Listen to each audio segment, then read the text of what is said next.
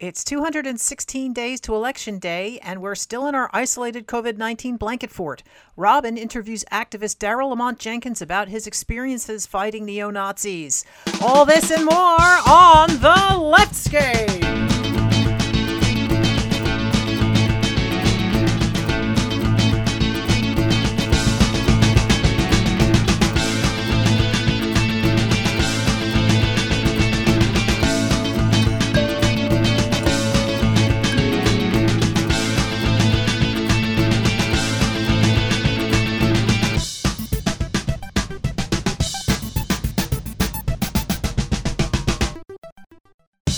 Hi, I'm Wendy Sheridan, and you are listening to The Leftscape, the shape of progressive conversation. Hi, I'm Mary McGinley. Hi, I'm Robin Renee, and we're going to start you out with 3 random facts and the news. So, hello, everybody. Happy April Fool's Day. And although I know it's not such a happy day for Wendy. It's a big joke. Yeah. This whole thing is a big joke. So, April Fool's Day is also called All Fool's Day by some people, and it's been celebrated for several centuries, I guess, by different cultures, but no one really knows exactly how it came about. Some historians speculate that April Fool's Day dates back to 1582, when France switched from the Julian calendar to the Gregorian calendar, as called for by the Council of Trent in 1563. So the idea is that people who were slow to get the news or failed to recognize that the start of the new year had moved to January 1st and continued to celebrate it during the last week of March through April 1st became the butt of jokes and hoaxes. And so the pranks included having a paper fish placed on their backs, and they were being referred to as, I'm not going to try to pronounce the French, but they were Poisson d'avril. Okay, that. I took French in high school. They were referred to as April fish, which meant that, you were a young and easily caught fish or a gullible person.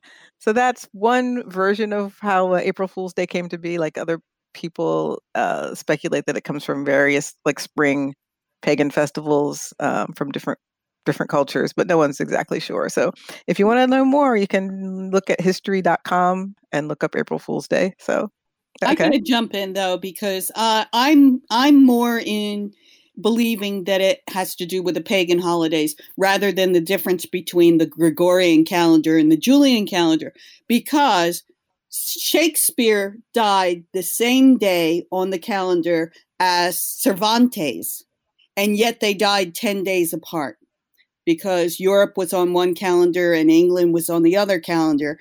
And so how could the New Year's be so different, January and March, in the two calendars, So. Well, April is the new year, the astrological new year. Yeah, so what does that have to do with the Gregorian calendar? I don't know. I'm just saying.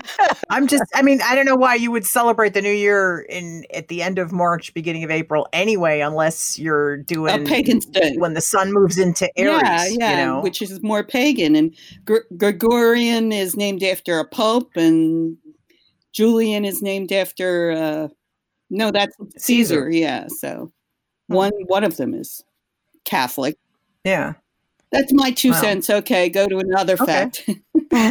Fact number 2 is April 2nd is National Ferret Day. And I like ferrets. I used to have 3 of them. I had a small business of ferrets. That's what a group of ferrets is called, a business. Oh, wow. I know someone who has 5 in a business of ferrets. I believe there's 5, so that's pretty cool. That's a lot. Yeah. That's a lot of ferrets. Yeah, really. I had this one ferret who was a dark-eyed white ferret, which a lot of the weird, when they breed them to be a specific color, to have certain markings, they in later life end up getting issues. And this little guy went deaf. But I think the first day I got him, he bit through my finger. Ouch. So I renamed him Bite Waldy. Oh, wow. After the Simpsons episode with the monorail, because he because there was a raccoon living inside of like the glove compartment, and Homer goes, "I named the big one Bitey." So we called him Bitey, and you name the ferret Bitey, and they go, "Well, does he bite?" Say, "Well, yeah, that's why." So don't stick your finger at him. That's one of my favorites. So fact 3 is the results of the census determine the number of seats each state will have in the U.S. House of Representatives, and they are used, the facts of the census, the results, are used to draw congressional and state legislative districts. And I know that's a random fact. I just threw that in there because when everybody's sitting at home wondering what to do with themselves, they can fill out their censuses. Yes, they have to pick up their letter first. And I know you get I did it already, and I got the short. They didn't ask me a lot of questions, which made me sad. I like to fill out the census forms. I've always enjoyed. I do. I love the page with the number 2 pencil and the circles. I like that. But we got a letter with a code in it, and you go to the website and you've put your code in, and it already knows who you are and where you live, which is only slightly creepy. And then you fill out all the things. And I don't know if we mentioned this in the last show, but they give you now, when they ask, the race question, they give you an option of checking off multiple boxes. So if you are bi or multiracial, you can check off all of the things that make you up, which is nice. I think I did that last Jewish time, wasn't a race. Jewish wasn't a race. I was appreciative of that. Although it did confuse me of what do I say? But, and then it was like, how many people live there and what their ages were. And that was pretty much it. It was like 8 questions. It's very fast. So do it. I mean, it's really important, and do it now before COVID kills 3 million of us. Oh gosh. Sorry. I saw somebody saying, why should we fill out the census now? Why shouldn't we wait until whatever COVID does to us is done with us? And I'm thinking, well, you want to know. Each state wants to have the largest population possible so that they will get the most representation. Maintain that's what our their seats in the House. They'll get more money from the federal government, all that stuff. And I guess we're up to all of the news that we can handle today now. Yeah, it sounds like it. That was all the facts I can handle.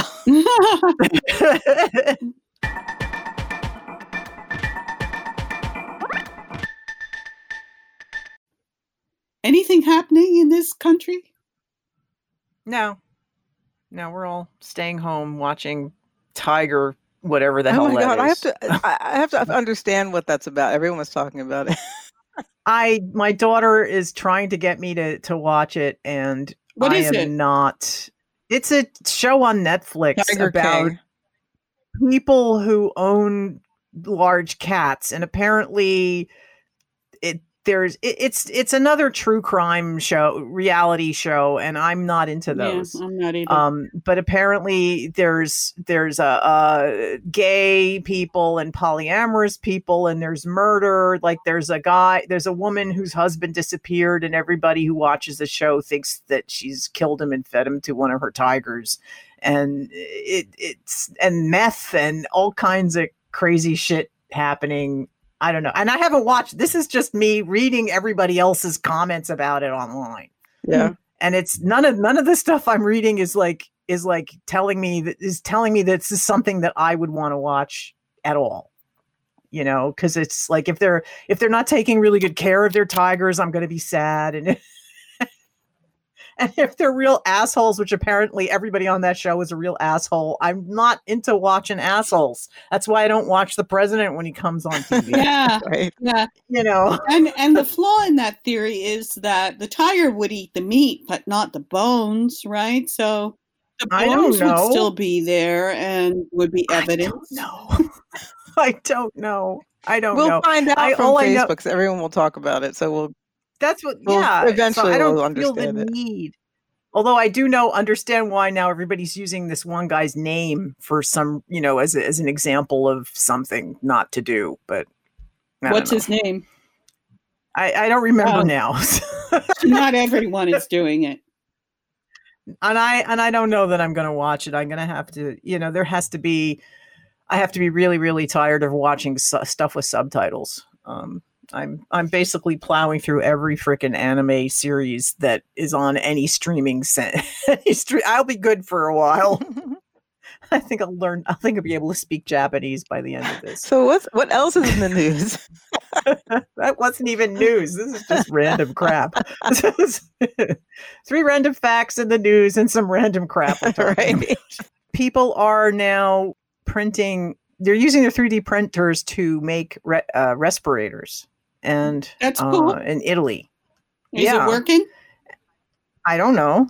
I mean, they look like they would work. And I mean, I'm looking at the article, I'm seeing pictures of respirator parts, but I know that in the United States, people are using their 3D printers to print the head pieces and the chin pieces of the face shields that healthcare workers are using. And then they use like a clear plastic from their Cricut stuff or whatever. So they're making PPE, which is personal protective equipment. That's a 3-letter acronym that I do know. Yeah. So who are these people who are making this? This is people who have access to 3D printers in their homes or something, or offices? Wherever. I guess. I don't know. I don't have one. I know there are a lot of people that have them in their homes. There's maker spaces scattered throughout the country, and at universities, they usually will have that kind of stuff available. I have been busy sewing, fabric masks, which I do now, which seems to be my life at this point. It's like if you do something for more than a week, it turns into your life, which I guess we'll talk about more later in our blanket fort segment of how we're dealing with this crap. Well, that's cool that they're doing that. I guess I just wanted to know whether it was working and how it was helping. Well, it's helping because it's a way to get, the big manufacturers are still ramping up and people need this stuff now. And it's a way to get stuff out into the world. Sadly, we shouldn't have to be doing this, but if we do have to, it's nice to know that there are places that are doing this. Yes. That's good news. Absolutely. I like hearing good news. Well, my news is, it's more of a PSA than news, but I was watching, just sort of following Twitter, and the hashtag COVIDiot has shown up, and that is mostly relating to Donald Trump, but anybody who's doing something really, really dumb in response to or about the COVID-19 pandemic. And so I just saw this collection of like so many crazy theories and just not useful things to be doing. So I just wanted to say, like, please avoid COVIDiocy. So, COVID-19 is caused by a virus, coronavirus, and it's not caused by 5G, and it's not caused by chemtrails.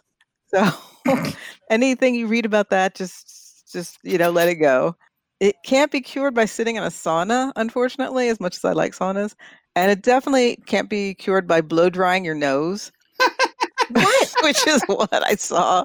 That supposedly, it dies in a certain amount of heat. So if you take a blow dryer and put it on its hottest setting and blow it into your nose, that's supposed to do something. Don't. That's not you'd hot have enough. to blow it into your. You'd have to blow it into your lungs, right? Or in every cell, and you'll burn your lungs. Yeah, there are just problems. Just don't. Please don't blame or harm Asian people. Hopefully anyone listening to us is not in that camp that would ever do such a thing, but come on, do not go to a coronavirus party. I know that 2 of them were broken up in New Jersey in the last couple of days or week or something. A couple of weddings too. Yeah, weddings. I mean, I guess people feel like the show must go on or something, but a coronavirus party is just specifically defying the fact that we need to not be congregating right now, and it's just dumb. Don't.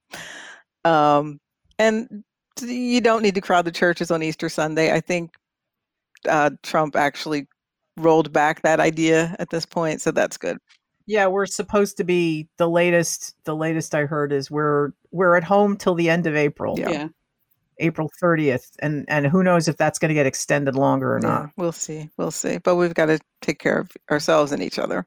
So another way to do that is please don't eat fish tank chemical that has anything similar to a drug that someone mentioned might help coronavirus. By someone, you mean? Well, yes, but other people have said that, there might be research happening about any particular drug or chemical. That doesn't mean if you see that word in another product, like you should just eat that thing. In fact, don't ever eat fish tank chemicals. That's just... Don't ever eat anything that's not food labeled as actual food or actual medicine, because if it isn't, that trust me, the company has put something else in it that will kill you. Mm-hmm. It's like drinking rubbing alcohol. Yeah, that's not a good... it's alcohol, but it's not the kind of alcohol you actually ingest. Methanol, not good. Yeah, methanol is not or the same as or any alcohol. Of those. No. Okay. Yes. Do not take health advice from anyone who also believes that HIV is not the cause of AIDS. I was looking, there was a doctor that someone mentioned, it was actually on my Facebook feed, and they were talking to a friend. They're like, oh, check out Dr. So-and-so.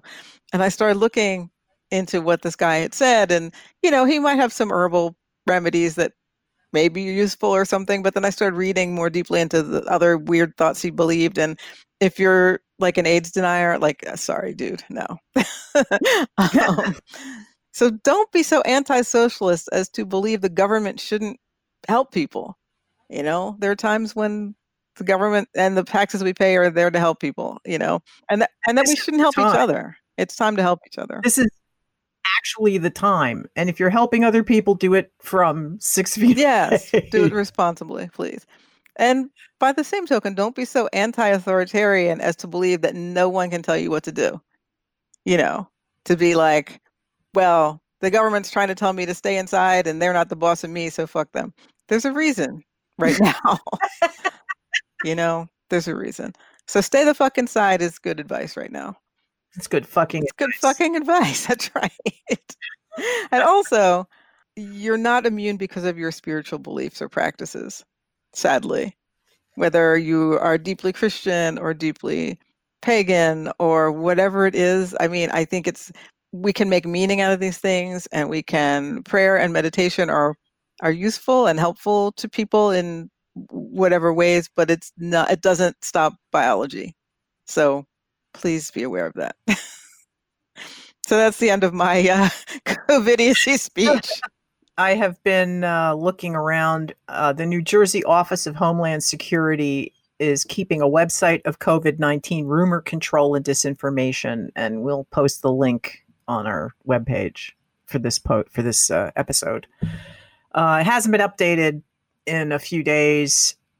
And honestly, the one meme they debunked, if you really think that's a real meme, there's probably, you need to rethink a lot of your what you see online, because it was pretty obvious that it wasn't really from the CDC. Because it was a meme that said, if you're sick, go out to not church, but to mosques and temples and ride a lot of public transportation. Yeah, that's awful. No. It was actually, it was like the opposite of what the CDC says. And it just had the CDC logo on it. So, obviously that's official. So, yeah. And check Snopes. Snopes is good. Yeah, it is a lot of news. And that's it.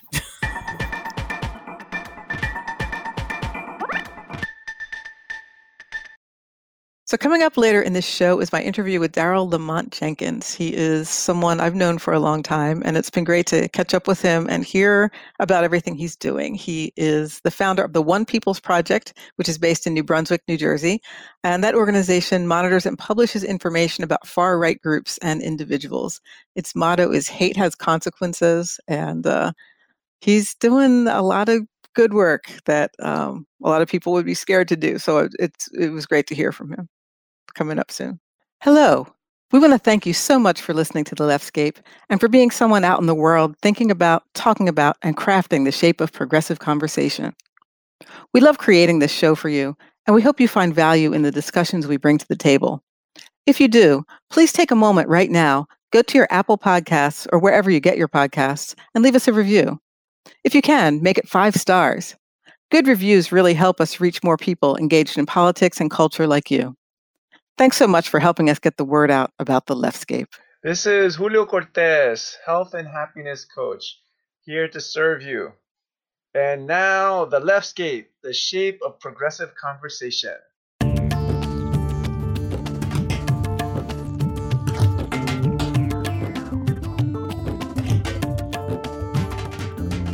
I am here with Daryl Lamont Jenkins. Daryl is the founder of One People's Project, which is based in New Brunswick, New Jersey. And this organization monitors and publishes information about far-right groups and individuals. Its motto is "Hate has consequences." So thank you so much for talking with me. Happy to be here. Happy to see you after 800 years. I was going to say, we go back far enough that you reminded me that this is actually a role reversal, that you interviewed me a long time ago. I won't say what year, but... You're afraid to say, yeah, I haven't. I would respect that. But yeah, back in the day when I had a public access show, I used to have a show that just spotlighted, bands and such here in the good old city of New Brunswick, back when New Brunswick had bands. Yeah. I'm sure New Brunswick still has bands, but you came to my house and I videotaped you to put you on TV. That is so funny. I'd forgotten all about that, and it was just really cool to be reminded. I'll find it to put it on YouTube. Okay. So I just because I know you mostly from Person About Town, as I was saying, and from being around the music business and that sort of thing. So tell me about how you found your path to activism. Well, let's just make it clear. It wasn't music business because none of us were making any money. But I would just say the music scene. Okay. All right. That makes sense. Fair enough. But how I got myself started in all of this, I would say that I was in... I was a kid when I got started. I was always curious in what kind of elements were out there that were trying to still do us harm. Remember, I was born in 1968. I was born a few months after Martin Luther King was murdered. So, me growing up in Somerset nearby, I never really saw the kind of hatred or the kind of racism. At least I never noticed it. When you're like 10 or 11 years old, you don't notice it, Shaisa. And I was always curious about, whatever happened to the Klan, whatever happened to, some of the hateful people that were trying to keep us from, achieving our civil rights. My father and my mother, they basically just had us, learn the history of our people and the struggles that we had gone through in this country and in this society. And they were a part of it in many respects because, they were children of the 60s, or rather adults in the 60s. Mm-hmm. And they wanted us to make sure that me and my brother and sisters knew what was going on. Okay, so I took that and ran with it. I was like, okay, let's find out where everybody is. And then you will read about the Ku Klux Klan in those little newspapers, the little weekly readers that you would get in school.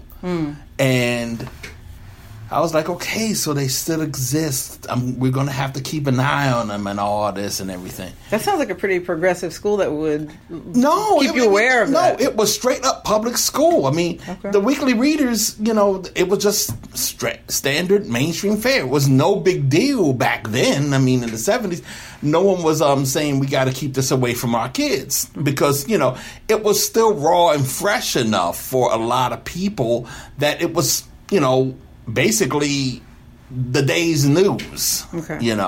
So it ends up in our little papers, and so I got curious about it, and that curiosity just continued on as I became a high school kid, and as I went into the Air Force, and then I started watching Oprah Winfrey, back when she was still in Chicago even. Mm-hmm. And Chicago had one of the first hate groups, one of the first neo-Nazi crews that was calling themselves skinheads. And even though if you know anything about the history, I got to preface it with this. If you know anything about skinhead culture, then you know that they are not considered skinheads, even though they would call themselves that. You know, so I know a lot of positive skinheads that have nothing to do with what came with the racist aspect later. Well, it's funny because now you're talking about 1986, 1987. Right. And back then, one thing I was hearing about the Klan, I also started realizing just how bad the Nazis were. I mean, all of this is new. All of this I'm learning. And that even the Nazis are still in existence. And then along comes this new crew called the Skinheads. And I was like, okay, what's all this? And then one day I was coming home from work while I was in the Air Force, and I turned on Oprah Winfrey, and she's fighting with skinheads, or what she was calling skinheads. And they, and then I saw people like Tom Metzger, who I was already familiar with as being a guy who ran the Klan. He was on the show. His son John was on the show. A few other people who I didn't know at the time. You know, so it was like, okay, so they're still getting a little busy. Let me just keep an eye on these clowns. So I just started from then on. I just started, whenever I would see them on a talk show or something like that, I would record it. I would start recording with my VCR and just dubbing the video or dubbing the TV shows. Some of those tapes I still have today. And, that was a couple of months before Geraldo show where he got his nose broke came into being. That was just a couple of months before that. And that became yet another show I started watching, and more information for me started to get compiled by me doing that. And then came talk radio, and Rush Limbaugh and Bob Grant, and then you start noticing that the things that you heard the Nazis say or the Klan say on some of these talk shows or some of these documentaries about them, they were saying. They were making, and they were attacking the same people that the white supremacists were attacking. And you go, okay, here is where there's starting to be a little bit of blurring of the lines.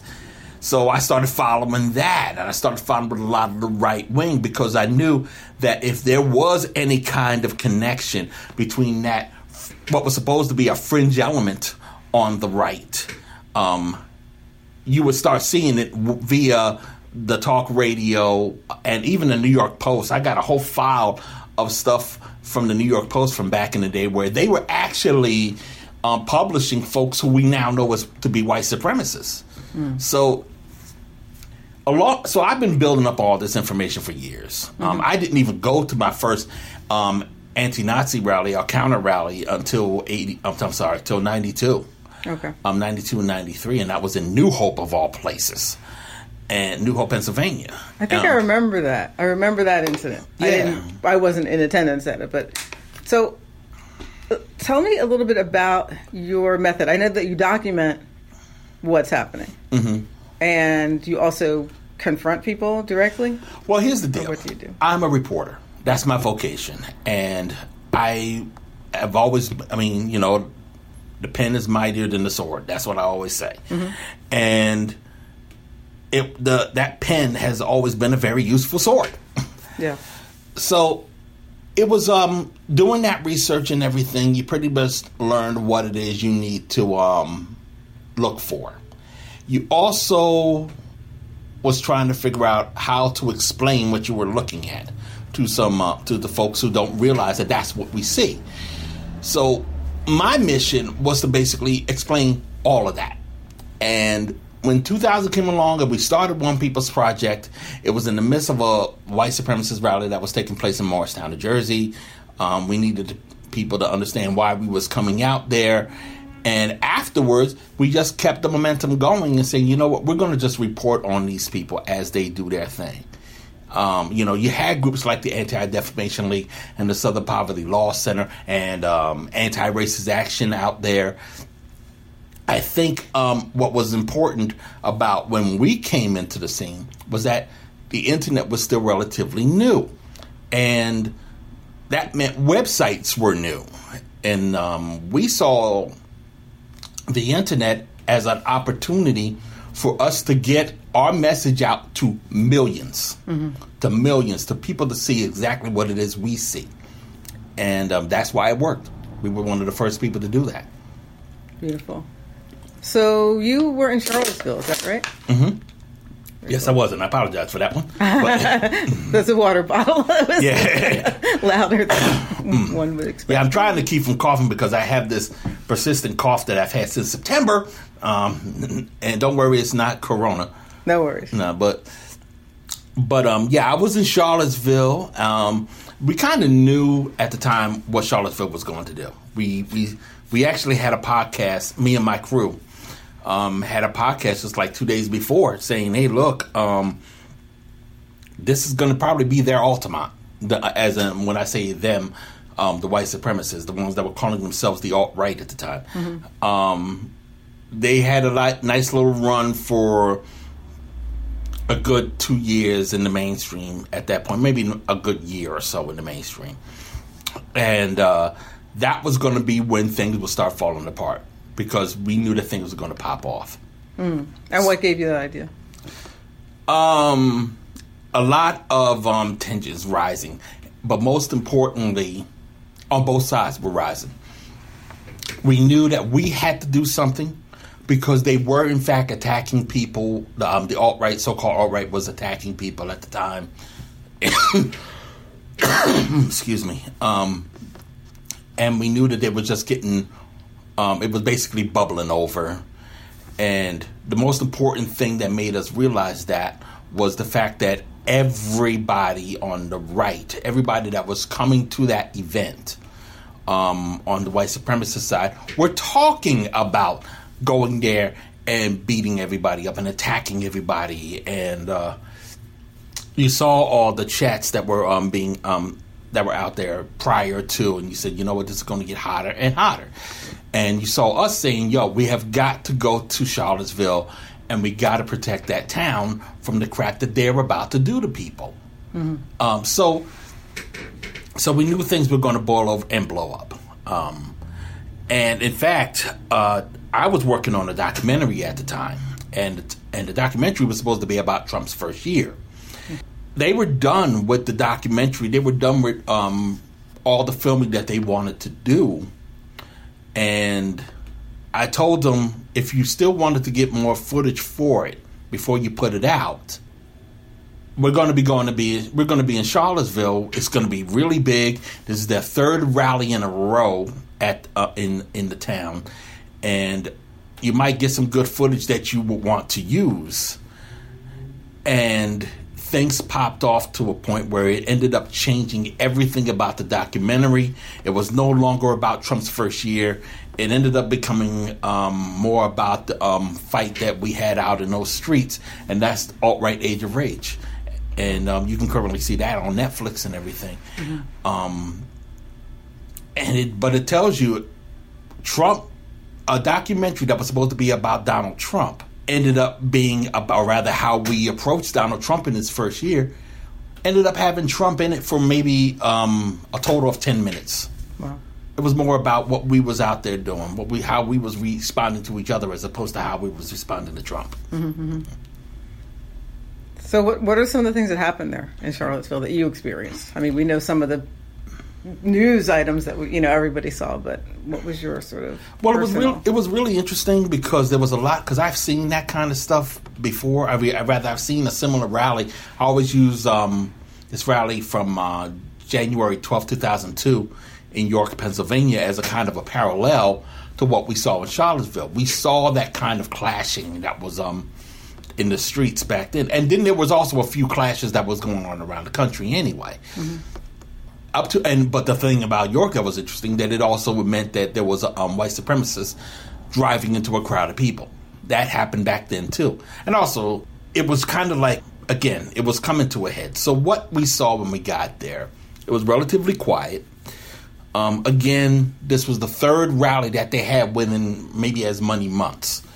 We already knew when we got there, the Tiki Torch March already happened. We was driving down there as it was going on. We got calls from people saying that things were popping off already, and the governor had made it a state of emergency. Maybe not a state of emergency, but she had the National Guard on standby. So me and my crew were kind of like, oh, wow, it's really going to be that intense. So we knew we had to get down into Charlottesville early the next morning. We couldn't do anything about what was going on with the Tiki Torch March because we were just too far out. But when we got there, it was still particularly quiet. And there was, kind of like a lull, the calm before the storm, shall I say, because no one was there yet. I parked my car not too far away from where everything popped off and remained safe. I drove it here. So still working. It's still working. Still survived. Good. This is the phone from Charlottesville. But the gun I carried in Charlottesville, oh, no, it's back home. Okay. Yes, that's one thing. I did not play because because the militia groups were there. And just a couple of months before, we saw the militia groups in Pikeville, Kentucky, for a Nazi rally there. And my attitude from then on was, if they're going to come armed, I'm going to come armed. I mean, that's just how it goes. I can't be helpless when things like that pop off. So we get there, and everything's quiet. There's a rally going on with some of the clergy and some locals in a park nearby, and they were just basically giving speeches and just talking about how the day is going to go and what have you.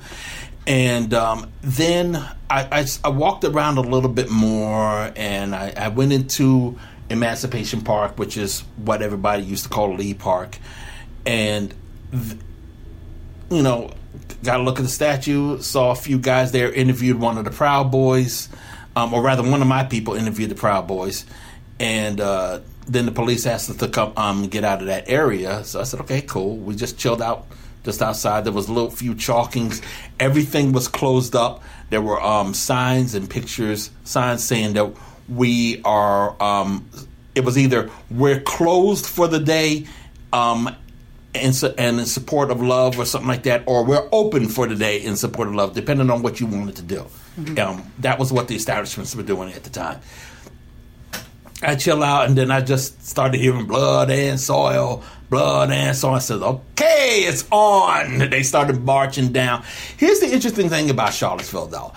You start seeing all these white supremacists march, but there's black people, there's Hispanic people marching with them, too. No one really talking about the fact that we wasn't really dealing with white supremacy so much as it was we were dealing with fascism, period. Yes, the Nazis were there, the Klan was there, but when you started seeing that... So there were people of all races that were representing that side of the coin. Representing that side. They all wanted to play the game. I had no idea. They all wanted to play the game that they was there to defend the Confederate monument, when the truth is the name of the thing was called Unite the Right, and that's exactly what they did. They united the right. So, you had everybody from that hate side together. We're living in a generation where those lines are being blurred now. I mean, when I mentioned the Proud Boys earlier, incidentally, one of the guys who was marching with that group screaming blood and soil, which was partially the group Vanguard America, I believe. One of them that was marching with them is a dude who's now with a hate group called the Proud Boys. Right. And the Proud Boys are multiracial, and they try to get over with that, and it doesn't work because we're listening to them. We know exactly what they're about. We know exactly who they are. So it does, like I said, it doesn't work for them. But this day, it was really obvious what they were about, so we weren't playing games.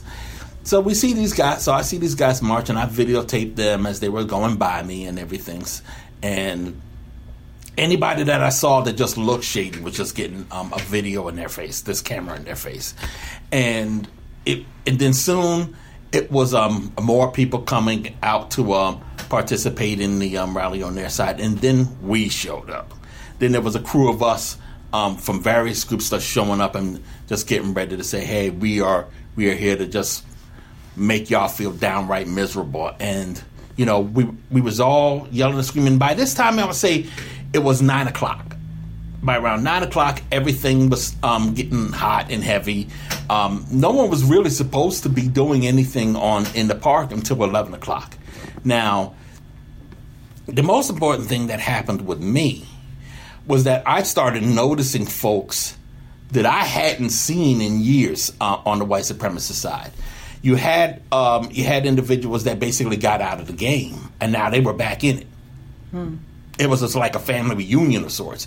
I thought the funniest thing, and it was funny to me, but it was like you see in the videos, you see people with their shields like that. That came from Charlottesville. That the shield up in my office. Okay, I'll take a picture for the website. Yeah.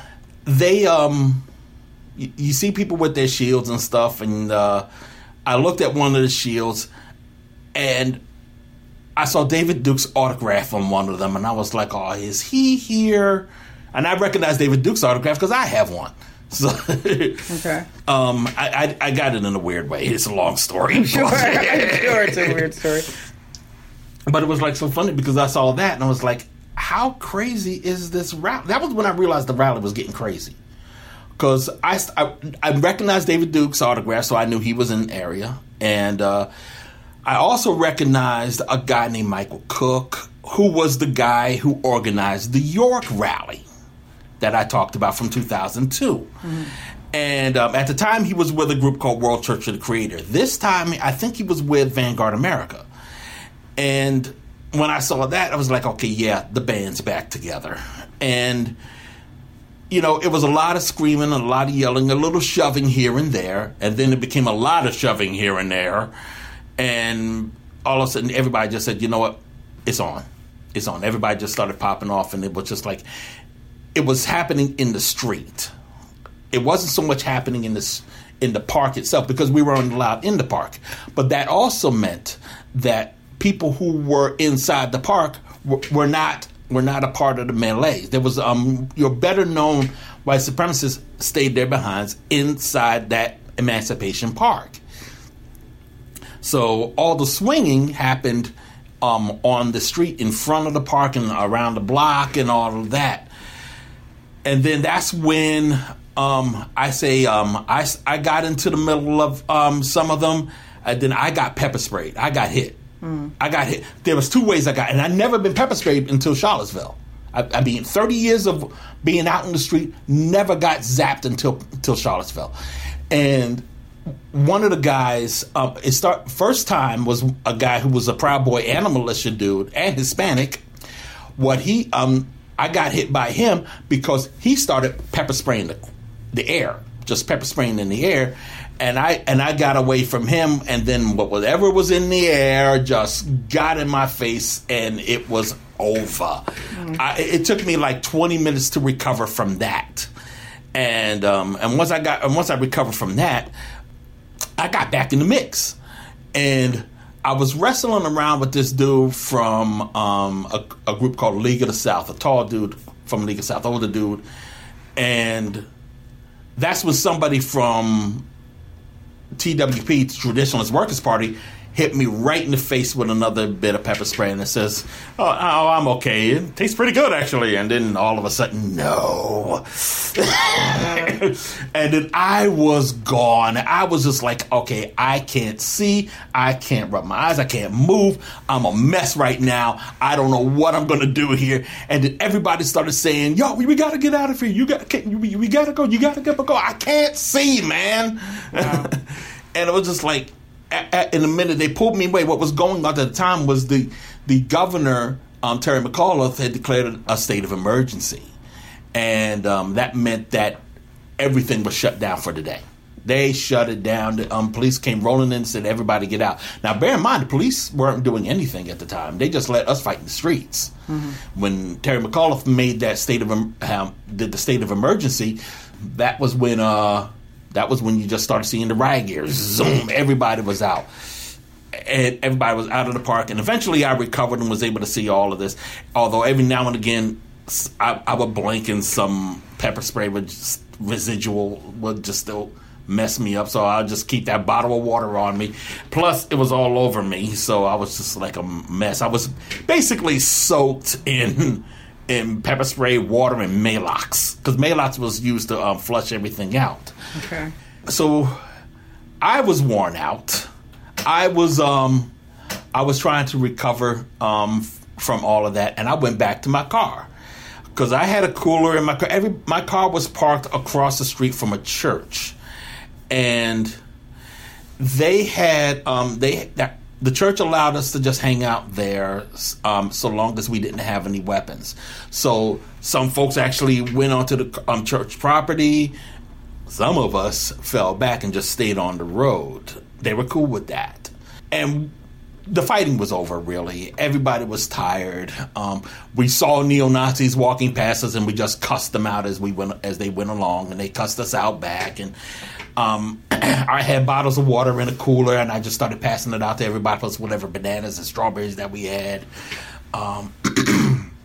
And we was and we were done. We was all ready to go, and we was just saying, man, this was just a crazy night, crazy day. And we was told, that was when we was told that people were watching it on the news. That was when we found out, everybody's watching. It's going on live. It says this is going on live. This is on CNN right now, really. And that has never happened before with me. I've never gone to a Nazi rally that was being shown live as a special news report. Things are going down. Mm-hmm. I mean, people were sitting there talking about, and then of course you started hearing all the rumors because Twitter is saying whatever. So you have to be careful with what people are saying. There's something. We heard that there was shooting, and we were like, there was no shooting. Don't start spreading those rumors around. There was no shooting. Turns out there was. And none of us knew it until the ACLU put out the video of a guy trying to shoot at somebody. Wow. So what do you think is the overall outcome of that experience? Like, what would, in terms of you being able to be there and tell people what happened, in your words, do you just document for history that this has happened? Do you change minds? Like what? Well, all of that. How does that happen? Like, all of that. You change minds and everything. I mean, bear in mind, what I was saying before, all of that was quiet. CNN's following it, MSNBC, Fox News, all of it's following. Yep. And then I saw the ambulance go by us, and we were like, okay, there must have been a really hardcore fight just now because everything was quiet, everything was chill, but we see ambulances going past us. Those are the ambulances getting ever higher. Yeah. And that's when we knew that what we were doing just became the biggest deal for the next I would say even generation, because we knew that people were gonna talk about it. And we had to make sure that whatever it is they say about Charlottesville was going to be from our perspective and not from the perspective of some right-wing scumbags that get all the press, right, or some pundits that want to say both sides were wrong. No, we were not wrong in being out there. Mm-hmm. We were trying to make sure that a town that neo-Nazis were terrorizing did not get terrorized by neo-Nazis anymore. And if anything, it gave Antifa more of an opportunity to express that, to show that. It was kind of like when people talk about Selma to Montgomery in Martin Luther King's day. Mm-hmm. It took them actually seeing what happened in Selma for people to realize just how bad things were down there. Mm-hmm. Selma changed the course of the civil rights movement. Charlottesville changed the course of the anti-fascist movement, to be honest. It also changed the course of the white supremacy movement. All of a sudden, you started seeing a lot of the white supremacists that were there feeling the heat. Mm-hmm. Especially since Trump acted like an idiot and did the both sides thing. Right. But it was kind of like... Very fine people on both sides. On many sides. Or whatever. And my thing is, once Charlottesville happened, if we want to talk about... and it sounds a little shallow when I say this, because it's really not my intent to...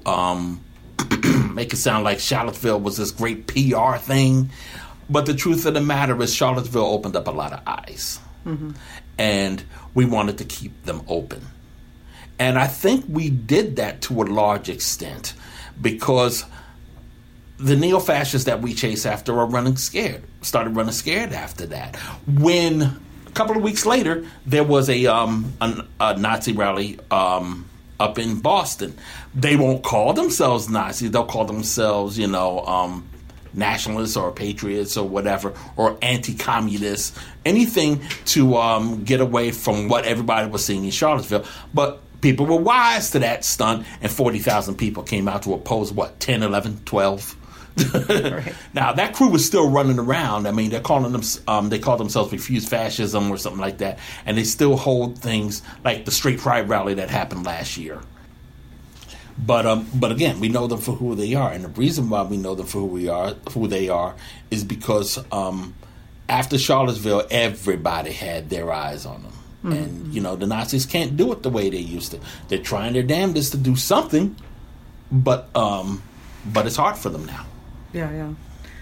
I know that in some media, Antifa gets a weird reputation for being like violent or too extreme or something like that. Do you have like a truth versus fiction about your movement to talk about what you really do? What I would say is that people have really got to stop listening to the right, because they do this all the time, and they'll make us look like the evil ones. Just like they'll complain about Antifa and call us terrorists and call us violent and call us all kinds of names, and everybody buys into it. But they've said the same thing about Black Lives Matter, and they said the same thing about Occupy. They said that about the anti-war scene just 20 years ago. It's like, when are you going to stop going by what they say? Right. Especially since they're ignoring the fact that folks who consider themselves nationalists, folks who consider themselves the right, folks who have been on Fox News are now in jail for whatever murders that they have advocated for or actually committed themselves, for other groups they've been a part of, and so on. And my question is, if they're not paying attention, if they're not speaking out against those groups, those domestic terrorists that come from the right, what kind of game do you think they're actually playing? I mean, if they are calling us terrorists, accept that as the same way you would if you heard the Nazis from World War II calling the Marines devil dogs. True. Accept that as a badge of honor, and then just keep pushing. Right. Fair. Just a couple more questions. So, for the average person who maybe isn't out in the street, or maybe they don't have that, whatever it takes. Like I always say that, people find the activism that speaks to them the most, But even if you are an environmental activist, like there's still all these other things to work on, or LGBT or anything. So what can your average person do to slow down that sort of march toward the right and the sort of Nazi type attitudes that are out there? Well, it's not a problem, because this is one of the reasons why it is important to let people know that the narrative about Antifa being a violent group or a terrorist group or whatever is dangerous, because they're really just saying that anti-fascism is wrong, and a lot of people, pretty much most of this country, is anti-fascist. Mm-hmm. We're almost all Antifa. Even for what it's worth, this country was based on fighting things that fascism supports.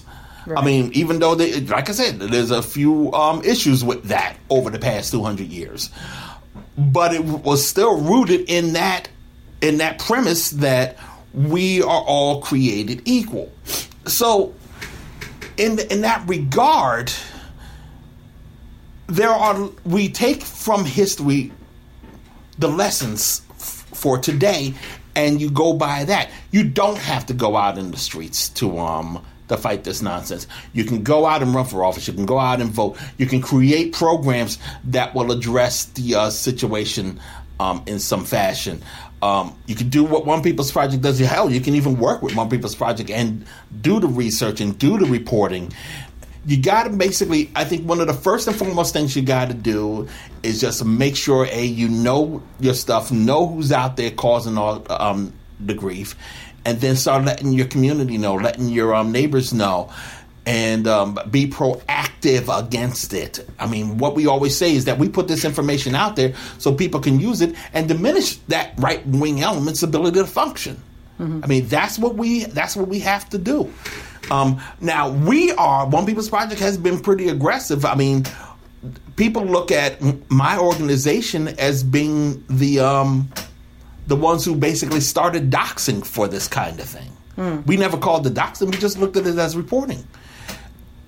And I think the reason why we did it is because we saw the right using that tactic themselves.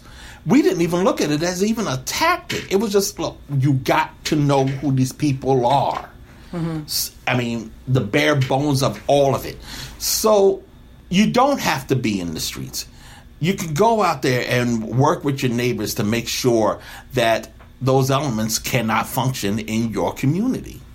And there's so much more that you can probably do not being in the streets sometimes. I really would like to see people be out there in the streets, but but if you can't do that, you have your resources, and those in the streets can actually help you out and point you in the direction. And all we want people to do is just be aware and be active against it, and we'll beat this back again and again and again, because we're a society that likes to evolve. We like to go beyond what we already know. And it is what has kept us alive for all these years. And it's only going to get better. Mm-hmm. Very good. Thank you so much. And any parting thoughts? Or that's the thing. It's going to get better. It's going to get better. We're going to be all right, regardless of what happens in the future. Sadly, it's getting a little dicier and dicier and dicier. But we will be okay. And when all is said and done, you're going to be very happy about how Antifa had taken the reins and how and if you're one of the participants, and how you taken the reins of all of this. So just keep on pressing, because like I said, we're going to be all right. Thanks so much, Joe. All right. You're welcome. Take care.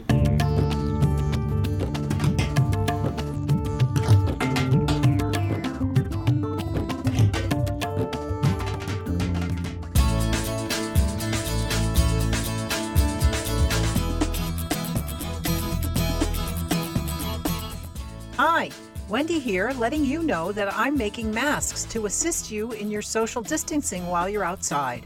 I'm using my weird and wacky quilting fabric that I've been hoarding for years, so you can let your geek flag fly while protecting yourself and your community while you shop for essentials or walk your dog. Check out my Facebook page, Wendy Cards, for current availability.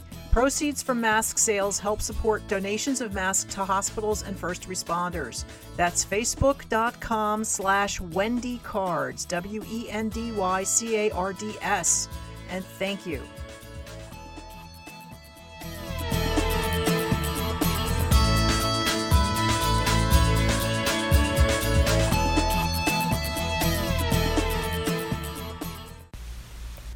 Hello, this is Robin Renee.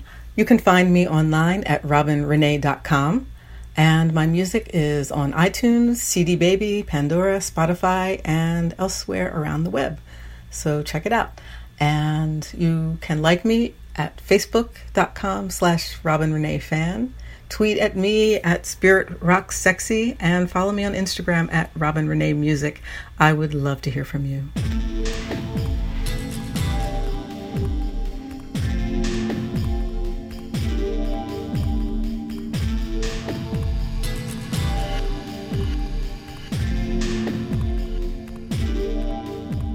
So it's April, and we are still requested to keep isolating ourselves because there is a disease rampaging throughout the planet. And for me, this is now, I guess, the start of month 3 of my social distancing, and it's also because I'm not really one of these people that goes out and socializes a lot anyway, and I work at home. So I don't have a lot of social contact anyway, but the fact that everybody is doing this now, it seems to be changing the landscape. And for me, it was really brought home to me emotionally yesterday when I attended a group Ostara ritual that was put on by some former coven mates of ours, actually, of all three of us. And and it was like a lot of people I hadn't actually seen in years, and a whole bunch of old bandmates that I hadn't kept in touch with. And it was very like emotional for me, because it's like I knew everybody on the call and I hadn't seen any of these people in a really long time. And it was like, yeah, the ritual was going on and I enjoyed that, but I really would have just rather had this whole big social thing, because I wanted to just catch up with everybody because I hadn't seen them in so long. Yeah, I was on that as well. And it would have been nice to have like the feasting time, which we normally have in real time, and spend time just sort of relaxing and talking. It's a little different, obviously, in that format, but it was cool. Yeah. So, but they were doing it over Zoom, right? Right. And so there was limited time. Well, yeah. I mean, I think it was like an hour and a half. So I think somebody had a real account, because we didn't get cut off. Although that's good. Somebody, it felt like it was a while, didn't it? I didn't. Yeah, it was definitely over an hour. Yeah. And then, you weren't on there was like the setup stuff like ahead of time too. So I think somebody on the call had an account, or they bought an account for that purpose. And I'm guessing they're going to be doing that again for Beltane or whatever. So I'll be attending a Zoom Seder. Oh, that's cool. Yeah. So that's I got invited to that, but I'm not feeling a Seder this year. Because of the Seders I used to go to for my family, they would go on and on and on for hours and hours and hours, and that's kind of where my head is like, this whole long, boring thing that I don't want to do. So the one this is funny, because this is my favorite. I think it is my favorite ritual of the year. Really? Our friends Seder, yeah. And it's very alternative and very personal. It just feels, it has a lot of meaning for me, and it's really cool. It's definitely not the as wrote from the ages, same old thing that everyone does. It's not the Seder at my aunt's house. Okay. Exactly. Exactly. So I was really sad when it was canceled, but it was obvious it was going to be canceled, And then when it came back as an online thing, I was like, it's I'm adapting to these things happening in virtual space too. I host a polyamory meetup that we had on Zoom actually last week, and it was good. It was a really good conversation. It's not a bar hangout, which it normally is, and so it was a different. That particular meetup is very social and not meant to have that much deep conversation, because you can, but it's a punk bar, So it was nice. It was different.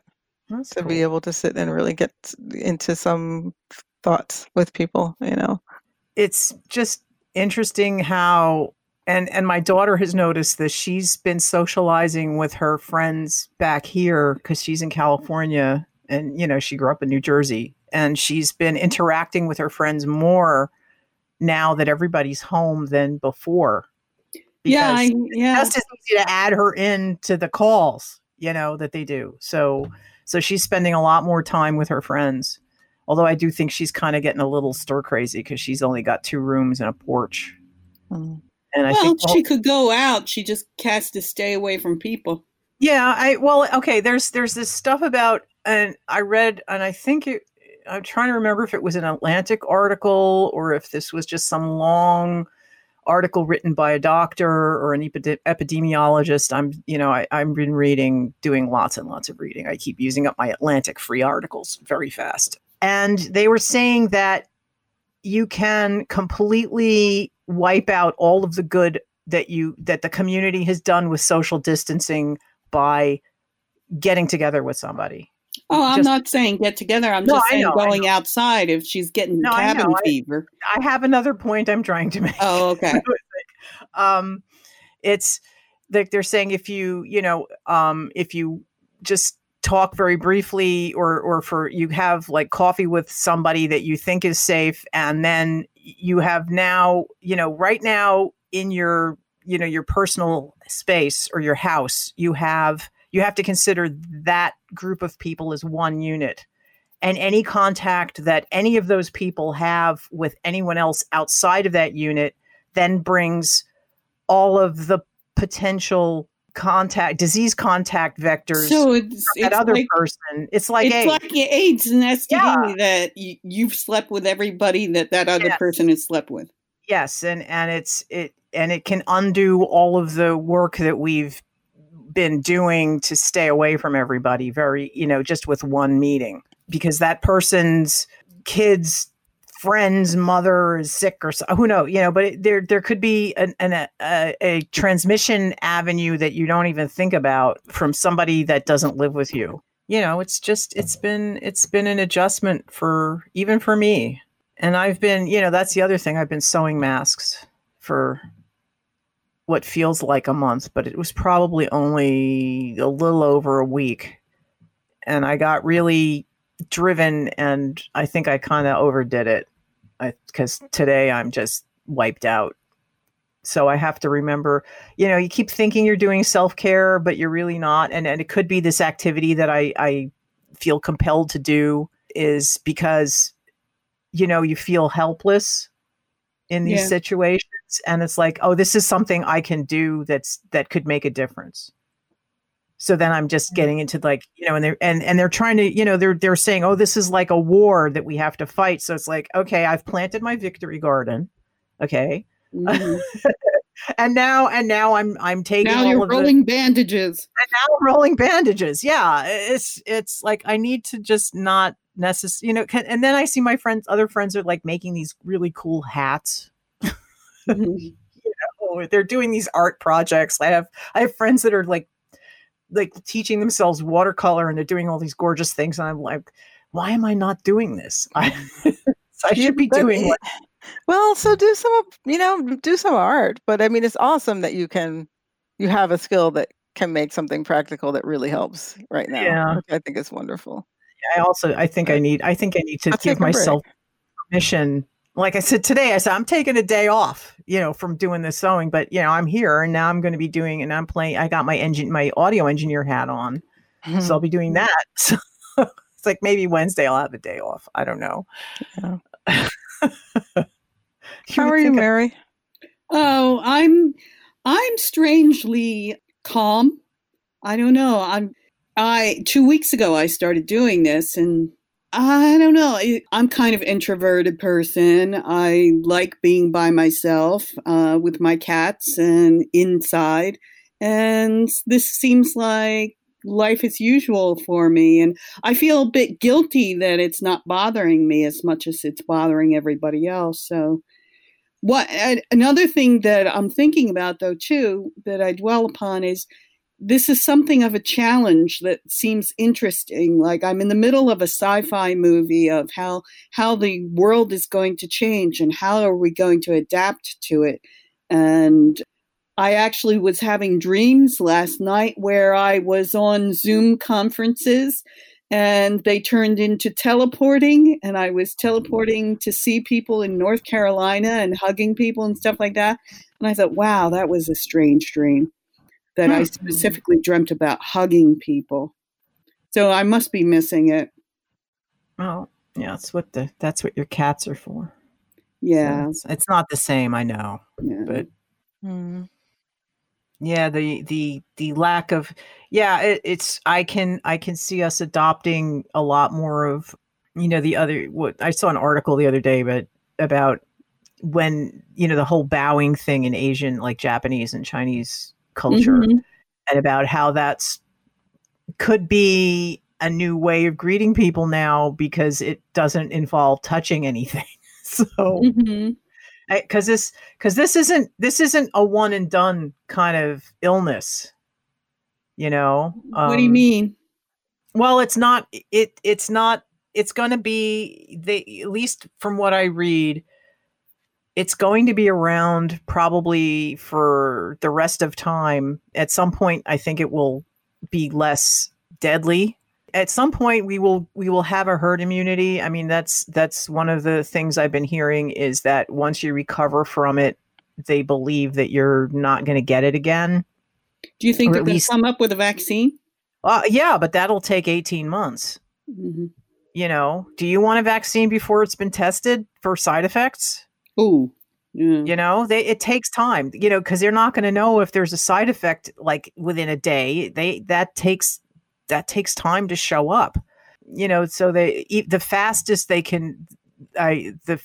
release that I've been reading about is like a year to 18 months for a vaccine. So we're going to be living with this for a while. And I had read, this was a conjecture by a science fiction writer that I'm following, and he was saying that you know, soon enough we are all going to know people that have lost somebody to this disease, or you know, or that we will have, you know, will be at least 0 or 1 thing removed from somebody that's died from this, and it's going to touch everybody.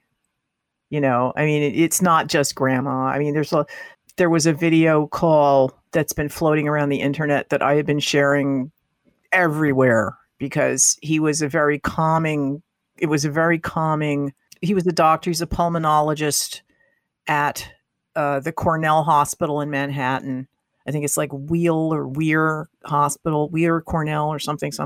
But I guess it's part of Cornell University, but the hospital's in Manhattan. He's in the pulmonology ICU.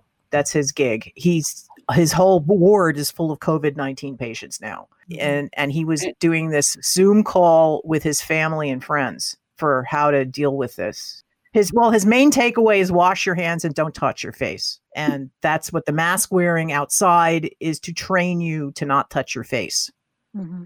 I watched all of that, Dr. David Price. And yes. Thank you. Yeah. Really helpful, you know, and really, I think the thing that I liked about it was that he said it's, you know, it's out there and it's really frightening, but these are the very practical things to get into your head as to not contract this thing. You know what I mean? And it was like, okay, like I have actual action items that you have a really plan. Do. You have a plan. Yes. Yeah. And he also says, you know, every time you touch something, you drop a bit of Purell on your hands and sanitize. That's what, you know, he talked about that too. He also said that, you know, it's not just people over 60 that are in the hospital on ventilators. It's not just them. It's like he hasn't seen anybody under 14 years old. And I think his youngest patient, or the youngest patient he's heard of, was 17. But anybody from 17 older can end up, you know, in the hospital. It's not, that doesn't mean you're dying, but it just means that you're going to need help to get through the virus, so your body can you know, resist it, to build up the antibodies to get rid of it. Right. And what he was, you know, and so the hand washing and limiting the contact is really, really, really important. And he also said it's like the time to go to the ER is when you're out of breath, like going to walk, you know, from getting up and walking to the bathroom. If you're out of breath doing that, it's time to go to the ER. And up until that point, it's not really time to go. So those little facts were very, very calming. I hope we put a link to that video, if, you know, the 5 people that haven't seen it yet, for them, because it's comforting to hear real information from somebody who's on the front lines, you know, as opposed to the COVIDiot in chief. Right. Yeah, we're going to riff on that for days. Hey, listen, though. I want to talk about the COVIDiot in chief for a second. Okay. I know you don't want to talk about it. I like to But pretend he doesn't exist. I'm having an action plan now. I'm Okay. coming up with an action plan because you know how he's got all these experts who say one thing and then he gets on the microphone and says something stupid that's the opposite, right? Well, and they can't get him to stop doing that. I have a plan. They can turn his mic off, and they can also have pre-recorded and an imitator saying the right thing and play that. That's then really funny. everybody would get the right stuff. The facts. That's a good plan. They should give him a monitor so he hears himself but no one else hears Yes, that's good too. Yeah. He's wearing headphones or something. God, I wish. I wonder if he DVRs his news conferences and then watches them later. I bet he doesn't. Well, I know he was talking about his ratings. Yeah. Yeah. Ugh. Because that's just too practical to record and listen. I don't know. Yeah. Anyway, that was all I had to say about that. You can go on to something more positive, but Well, I wanted to just talk about how I'm feeling, and it's a complicated place I'm in right now. yeah, how's that? You know, because like you, Mary. I'm definitely an introvert as well, and I enjoy a lot of alone time, but I don't. But I also am very much engaged in community and creating community. Some of which is far away anyway. So I think the idea. So that's a challenge for me, and I think the idea that not only are people who I really love far from me, but that I don't have any idea of a date when it's going to be possible for us to be together again and what that looks like, you know. So it's tough. It's a really painful kind of a place to be. So my day to day is pretty much normal, but that aspect is just really frightening, I guess, in a lot of ways. And it's compounded by a couple of things. One is that I am also living with very new to me people, and we can do social distancing very easily in this space where I am, but it's also a little bit unnerving because I don't trust them with my life, you know what I mean? Like I can't. I'm just getting to know them. So I don't know. Like you were talking about, Wendy, about people's outside contacts, and I don't know what. You don't know how big their circle is and how much Right. germs, how much potential infection they are exposing themselves to. Are they Right. staying home or are they going to work? They're home, but they're not home 100% of the time, So, I mean, they could be going to a store for something, or I don't know. How can I know for sure? I don't, I know that our practices in the house are very meticulous in terms of cleaning and disinfecting, and maybe even like a little bit ad nauseum, but so I feel okay, but I feel worried at the same time. I can't, it's a feeling I can't even really describe, Well, you're not relaxed yet. You need to be able to get to trust them, and you're not there yet. You need more data. Yes. Yes. Yeah. And the other thing is that despite the fact that COVID is like the big news item right now, everything else is still going on. And I got news yesterday that a dear cousin of mine is in hospice now with cancer. And that sucks. Yeah. She's, we knew she was not well for a while and all of that. And so it's not a shock, but it is, it's just weird. Especially when you can't go and see her. Right.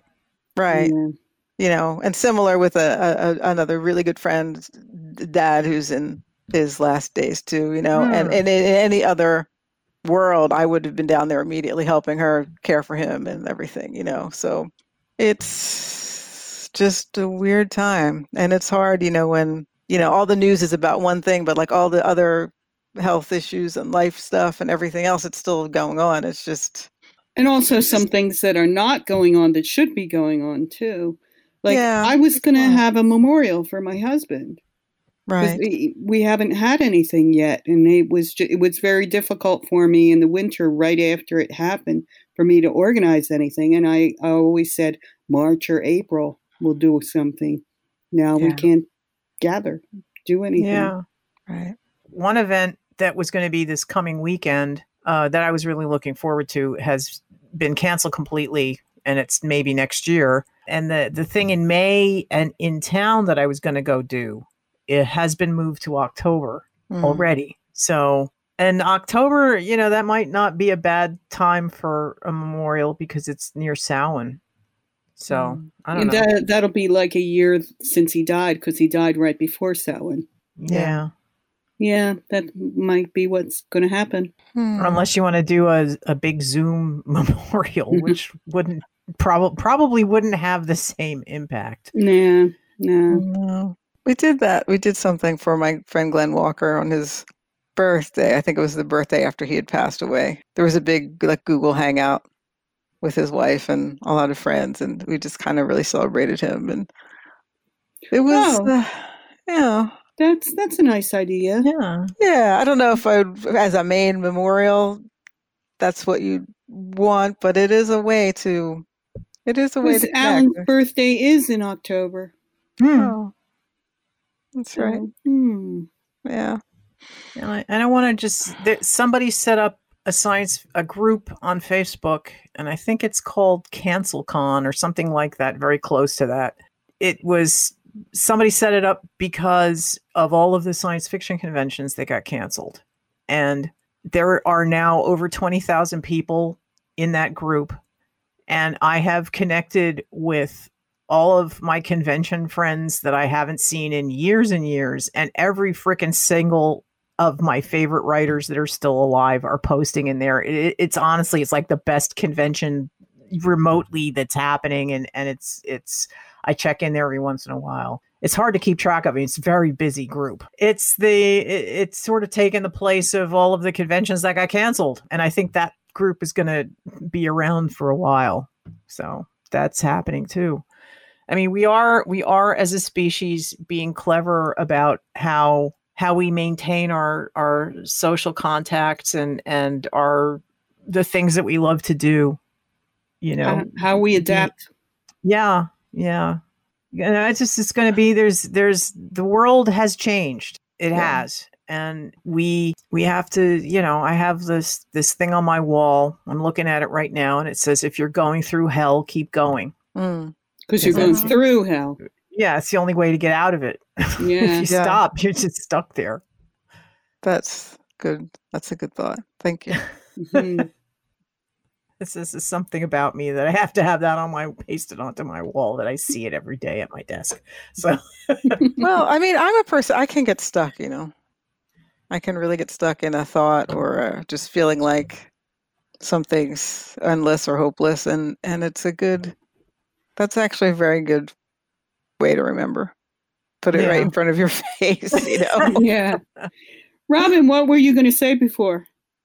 Oh, not relevant. Thanks. Oh, okay. I just saw a smirk on your face, and it made me curious. Oh, it was I heard tell of an online play party. Oh, so I was I didn't attend it. I don't know, but it sounds like it might be a way for people to connect in ways that, if they are not able to connect physically right now. So could be fun. I don't know.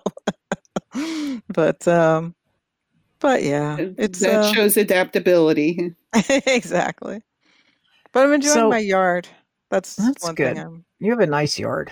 Yeah, there's a lot to do out there, so maybe I'll get even more done in it than I normally would, because I'd usually be running to the gym or doing something farther afield. So I'd like to know what our listeners are doing to maintain their sanity during the times of isolation or not their COVIDiocy. I'm hoping none of our listeners are COVIDiots. So no, but dealing with it can be stressful. Dealing with it, yes, dealing with it and how they're dealing with being stuck at home all the time. I'd be interested to hear what you guys are doing too. Yeah, let's be in touch.